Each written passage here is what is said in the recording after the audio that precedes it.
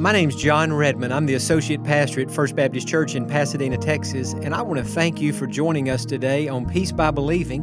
And I hope that wherever you might be listening today, that things are going well for you and for your family. If you're going through a difficult time, my prayer is that God would give you an unusual awareness of His presence in your life, that He would flood your heart with peace, that He would help you to remember that no matter what you might be facing, He is absolutely in control. He is right there with you, and He promises to bring good out of every difficulty and bad experience that we go through in life. We are studying on our programs here the Lord's Prayer, and for the last few broadcasts, that's exactly what we've been thinking about together, that prayer that Jesus gave His disciples to pray. Many people call it the disciples' prayer, because actually it's a prayer that they were supposed to pray. It's not a prayer that Jesus prayed. We know that because there's a line in the prayer that says, "Forgive us our debts," and Jesus had no debts to be forgiven of. He had no sins, and so this was not a prayer Jesus prayed. It was a prayer He gave His disciples to pray, and so we call it the Lord's Prayer. I think it's fine to do that as long as we remember it is a prayer that the Lord gave us to pray and not a prayer that He prayed Himself.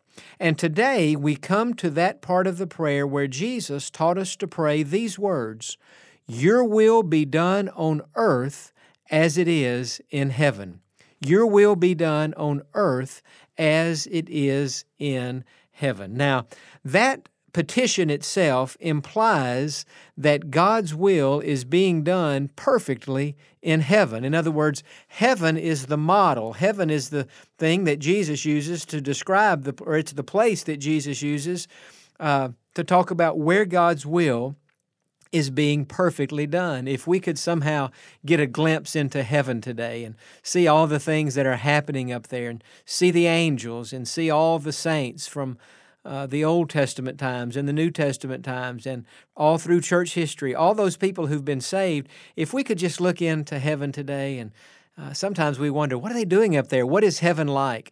Well, we know this for sure, that in heaven at this very moment, God's will is being done perfectly. It's being done just right. And so Jesus said, when you pray, here's what you should pray. Say, "God, may your will be done on earth just like it's being done in heaven. In my life, on this earth, on this planet that we're living on, may your will be done." And that leads us to a very good question, an obvious question, and that is simply this: what is God's will? When Jesus used that expression, what did He mean? What is the will of God? Well, very simply put, the will of God is God's plan for your life. Anytime you see that word will, when it's talking about God's will, you could just easily put in the word plan. It is God's plan for your life. It is something that He planned for you before you were ever born. In the Old Testament, the prophet Jeremiah said that before God had created him in his mother's womb, that He had called him and He had set him apart to be a minister and to be a preacher, to be a spokesperson for God. In fact, God said that to Jeremiah. God's the one who said, "Before I formed you in your mother's womb, I called you, and I had a special plan for your life." And so God's will is simply God's plan. It touches every area of our lives. We know certainly from Scripture that it is God's plan, that it is God's will for us to be saved, for us to receive Christ as our personal Lord and Savior. The Bible says God is not willing that any should perish, but that all should come to repentance. It's not God's plan that anybody would ever be unsaved, and yet many are. But it's not according to God's will. God's will also includes your vocation, what you do with your life. God calls some people to be pastors and preachers and missionaries. God calls others to be doctors and nurses. Others are teachers and coaches, and God wants others to be businessmen and businesswomen out there in the world making a difference for Him, being salt and light in the world in which we live. And so God has a plan. I think some people have the idea, well, I'll just get out there and get a job and do something, and pray for God to bless me. Well, it's a whole lot better to ask God what He wants you to do and to be in His will and His plan for your life. That part of God's will includes our relationships. It's God's will for you. For most people, I think it's God's will in most cases for people to be married, and it's God's will for people to marry the right person. So God has a will even when it comes to marriage partners. In some people's lives, it's God's will for that person to be single, for them not even to be married at all. And so we have to ask God, what is your will for my life? What is your plan? What do you want me to do?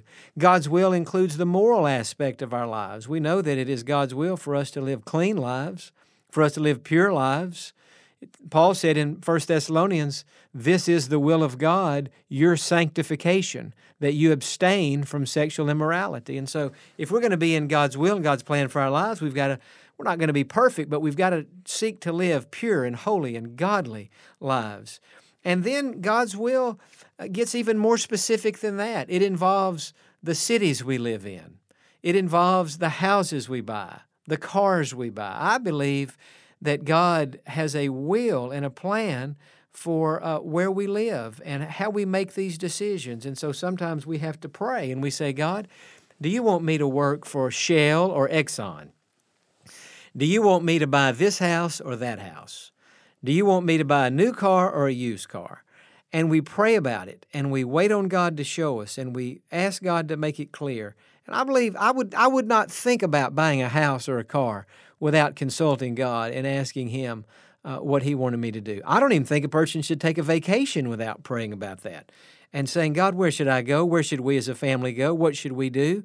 God, just make it clear to us. Now, many times the place where you're wanting to go, if you're wanting to go to Disney World, if you're wanting to go to Paris, France, or to somewhere in London, England, or who knows, Hawaii, you have a desire to go to one of those places. You just say to God, God, I have a desire in my heart to go to some of these places. Would it be okay with you? Could this be part of your plan for my life? And if you feel peaceful about it and you have the financial resources to pay for that trip, then I think God would be fine and pleased. And I even think that would be God's will for you to go on those trips, because I think God probably gave you the desire to begin with. So when we talk about God's will, we're just talking about God's plan for our life. Now, interestingly, God's will always brings much joy to the heart of God. In other words, when God looks down from heaven and sees one of His children in His will, they're doing what God wants them to do, it brings much joy and gladness to the heart of God. And not only that, it brings much joy and gladness and much peace to our hearts. I have in my kitchen at home a little memento that somebody gave me a long time ago. It's a C.S. Lewis quote, and it simply says, "In your will is my peace. In your will is my peace." And so sometimes there might be something I want to do, and yet God tells me not to do it, or at least He tells me not to do it now. And so I go with God and try to do what He tells me.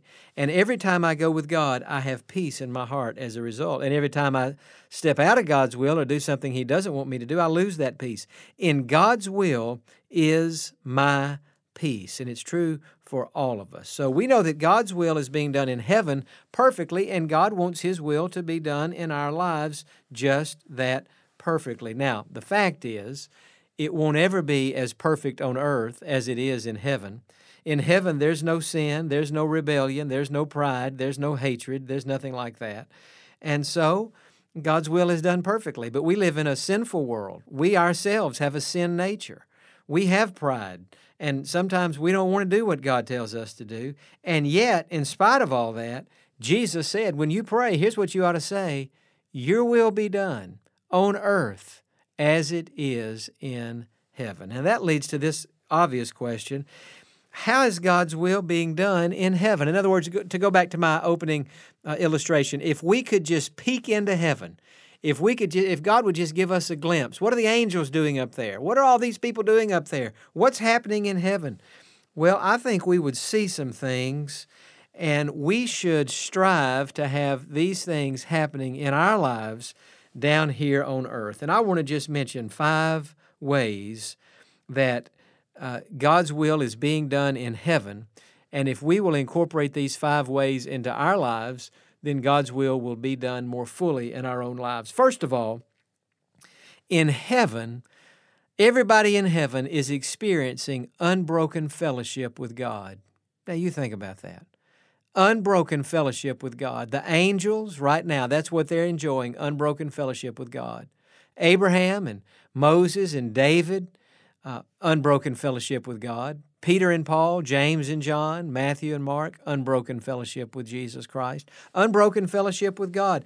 There's nothing in between any of the people living in heaven right now and God. There are no distractions. There's no sin. As the old song says, nothing between my soul and my Savior. There's just nothing between us. There's just an open line of communication. And so we have to ask ourselves this question: is there anything between me and God? Has anything come between me and Jesus Christ? Has anything come between you and God? Is there a sin in your life? Is there a habit that you are engaging in? Is there a hobby, something you're doing? And that thing has kind of become like a barrier between you and God. And if so, we have to just confess that and say, God, forgive me. I don't want there to be anything in my life that would come between me and you. I want to live in unbroken fellowship with Jesus Christ. The second thing in heaven today, and always in heaven it's like this, there's perfect love between people. There's perfect love between people. Think about what heaven is free of. Think about what isn't in heaven. Right now in heaven, there's no arguing, there's no fighting, there's no strife, there's no unforgiveness. None of that is in heaven. Nobody's holding a grudge. Nobody's upset about something. Nope, not in heaven. There's perfect love between people. And so if God's will is going to be done on earth as it is in heaven, we have to ask ourselves this question: is there anybody that I am angry with? Is there anybody that I have not forgiven? Is there any strife between me and any other human being? And if so, we have to ask God to forgive us. And we have to ask God to help us to make our hearts right, to cleanse our hearts, to fill our hearts with His love, so that when God looks down from heaven on earth, He would see that we're not only experiencing unbroken fellowship with Him, and that doesn't mean we're praying verbally 24 hours a day, but it means that we're in that unbroken I don't know any better way to say it, unbroken fellowship with God, and also that God could look down and see, you know what, in our hearts, there's nothing but love. Nothing but love for our brothers and sisters, nothing but love, even for those who might not love us. You know, we can't control that. Paul said in Romans chapter 12, as much as it depends on you, live peaceably with all men. And so we say, you know what, somebody may not love me, but that can't stop me from loving them. And I want God to see perfect love in my heart for other people. And then we know this: in heaven there's no sin. There's no immorality in heaven. There's no pride or rebellion or sin of any kind in heaven. Now, I know there was a long time ago. The devil rebelled against God and took a third of the angels with him, and they got cast out of heaven. But that was then. This is now. There's no such thing as that happening in heaven today. There's no sin in heaven. And so when we pray, God, your will be done on earth as it is in heaven, what we're really saying is, God, I pray that in my life, that there would be no sin. Now, let me say something about this, or else it might confuse you or even discourage you. Unfortunately, I don't believe that we're going to be sinless until we get to heaven. Now, there's some out there who would disagree with my statement. They think that on earth we can reach a state of sinless perfection. I don't see that in the Scripture. I don't think that's true. I think we have a sin nature. I know that's true. And we're going to have that sin nature all the way to heaven. And so, until we get there, we're going to struggle with this whole matter of sin. We're not perfect, and we're not going to be perfect. But I heard John MacArthur many years ago say something that really encouraged me on this point. He said, God's not looking for perfection, but He is looking for progression. I want to say that again. God's not looking for perfection, but He is looking for progression. In other words, He's not looking for us to be sinless because He knows that we're going to still struggle and sometimes we still sin. But He is looking for us to sin less. And so that's the question that you and I should ask ourselves. Are we sinning less? Are we progressing in the Christian faith? Now, certainly our goal, our desire is to be sinless and to never sin in thought, word, or deed. All I'm saying is, in reality, that's not going to happen until we get to heaven. 1 John tells us that when we get to heaven, we're going to be like Jesus, for we shall see him as he is. But on earth, we are becoming more and more like Jesus. When we get to heaven, in that moment, we will instantaneously be made just like Jesus. But now we should look for progress, and we should look for a decreasing pattern of sin. We should strive to be sinless. But what I'm saying is we should look for less sin in our lives, and we should pray, God, help me. Here's what I think it's fine to pray, God, help me to never sin again. But when we do slip and when we do fall, then we just ask God to forgive us and to clean us up, and we say, God, I don't want there to be any sin in my life. And I think that gets at the heart of what I'm trying to say. In our hearts, there should be a desire to not sin, and that our hearts and our minds and our lives would just be free from sin, because, see, that's what it's like in heaven. There's not any sin up there, and we should pray that it would be like that in our lives. Oh, God, help me not to sin. And then something else that's going on in heaven, not only is there unbroken fellowship with God, not only is there perfect love between people, not only is there the absence of sin, but in heaven there's meaningful service of God. Somebody says, wonder what those people up in heaven are doing right now. Well, one of the things they're doing is that they're serving God, and we know that from Revelation chapter 22 and verse 3, where that's exactly what it says. It says that God's servants will serve Him. And so I don't know exactly how people in heaven are serving Him right now, but I know they're serving Him. And I know when we get to heaven, we're going to spend eternity serving God, doing little things or doing big things, whatever He tells us to do. And so when we pray, your will be done on earth as it is in heaven, what we're really saying, one of the things we're saying is, God, show me some meaningful ways that I can serve you.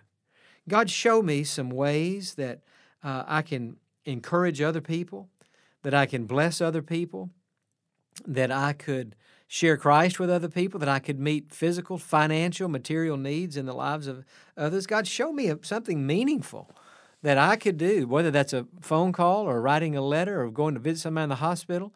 God, I wanted to serve you in some meaningful way. I don't want my life to just be wasted down here on things I want to do. I want to serve you.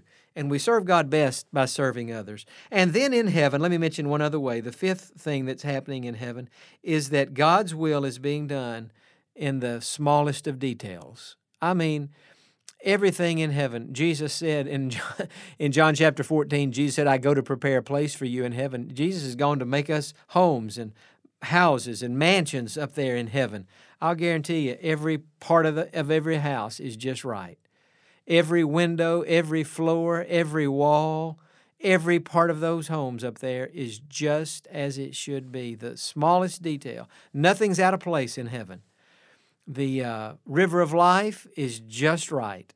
The trees in heaven that have fresh fruit every month, they're just right. The streets of gold, they're just right. There's no dust on those streets of gold. And so we have to say, God, in my life, in the smallest details, I want your will to be done in my life. If you tell me to do something and I don't want to do it, help me to do it anyway. I don't want there to be any part of my life that is not in your will. I want to be in your will because, as C.S. Lewis said, in your will is my peace, and that's where I want to be. And so you have to look at your life just like I have to look at mine, and you have to ask yourself this question. Is God's will being done in the smallest detail of your life? Or have you become sloppy spiritually? Have you allowed there to be some area in your life where maybe you're not exactly doing what God would want you to do, and you say, well, it's not a big deal.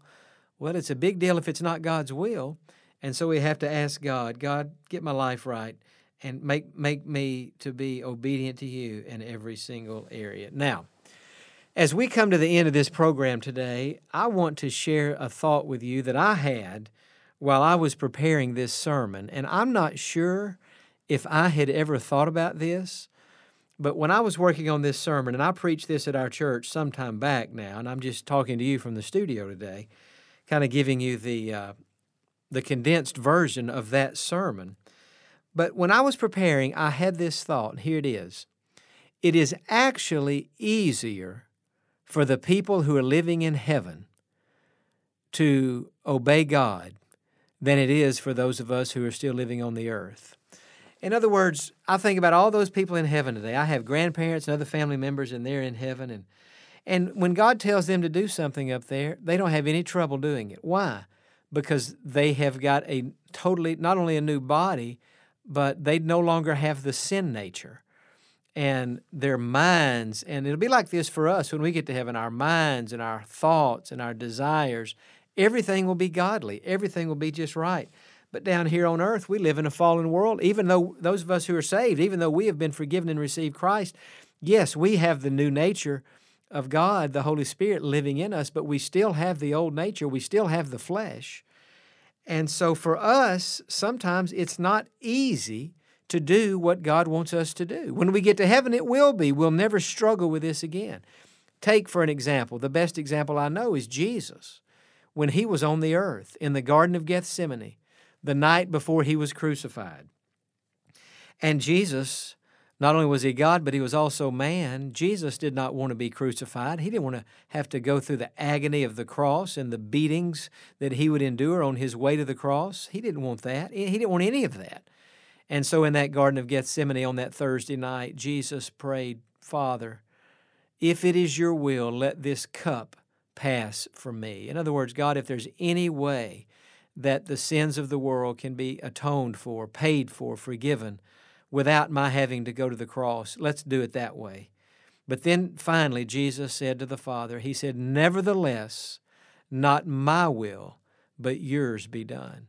And so we see even in the life of Jesus that when he was on this earth, he struggled to do God's will. He had a hard time doing God's will. In fact, he agonized over it so much, the Bible says he sweat drops of blood. He was in such turmoil, such agony of soul as he wrestled about doing the will of God. And yet he finally just surrendered and did God's will. Now, what I'm saying to you today is this. There may be something in your life that God is leading you to do and you don't want to do it. Maybe with a relationship, maybe in your work, just something, maybe financially. You know that God has placed on your heart, here's what I want you to do. And the thought of that is almost sickening to you. And you think, God, if I do that, what's going to happen to me? And yet you know God is telling you to do it. Here's what I'm saying. Right now, you have an opportunity to do something for God that people who are already in heaven no longer have an opportunity to do. You have an opportunity to surrender your will to the will of God. You see, when we get to heaven, we won't be surrendering our will to the will of God because our will and God's will just match. But down here on earth, they don't always match. Sometimes we want to do A and God tells us to do B. Sometimes we want to go east and God tells us to go west. And so when we come to those crossroads in life, we have to make a decision. Am I going to do it my way or God's way? Am I going to do my will or am I going to surrender my will to the will of God? And when we surrender our wills, that makes God so very pleased, so very happy. God understands. Jesus Christ fully understands the sacrifice that is involved. And so I would encourage you today, if there's something in your life that you feel like God is leading you to do or not to do, and you want to do the opposite, go with God. If you don't remember anything else I've said today, remember those three words, go with God. Go God's way. Do God's will. You'll never, ever regret it. Now, remember what I said at the beginning. God's not willing that any should perish, but that all should come to repentance. God wants you to be saved. That's God's will for you. If you're not saved or if you're not sure, just pray this prayer. Say, Lord Jesus, come into my heart. Forgive my sins and make me a Christian. I ask you to save me, and I trust you to do it. In your name I pray. Amen. Friend, if you prayed that prayer, congratulations. Visit our website at peacebybelieving.org. Contact us. Tell us where you're listening from. Tell us if the program is being a blessing to you. Have a great week.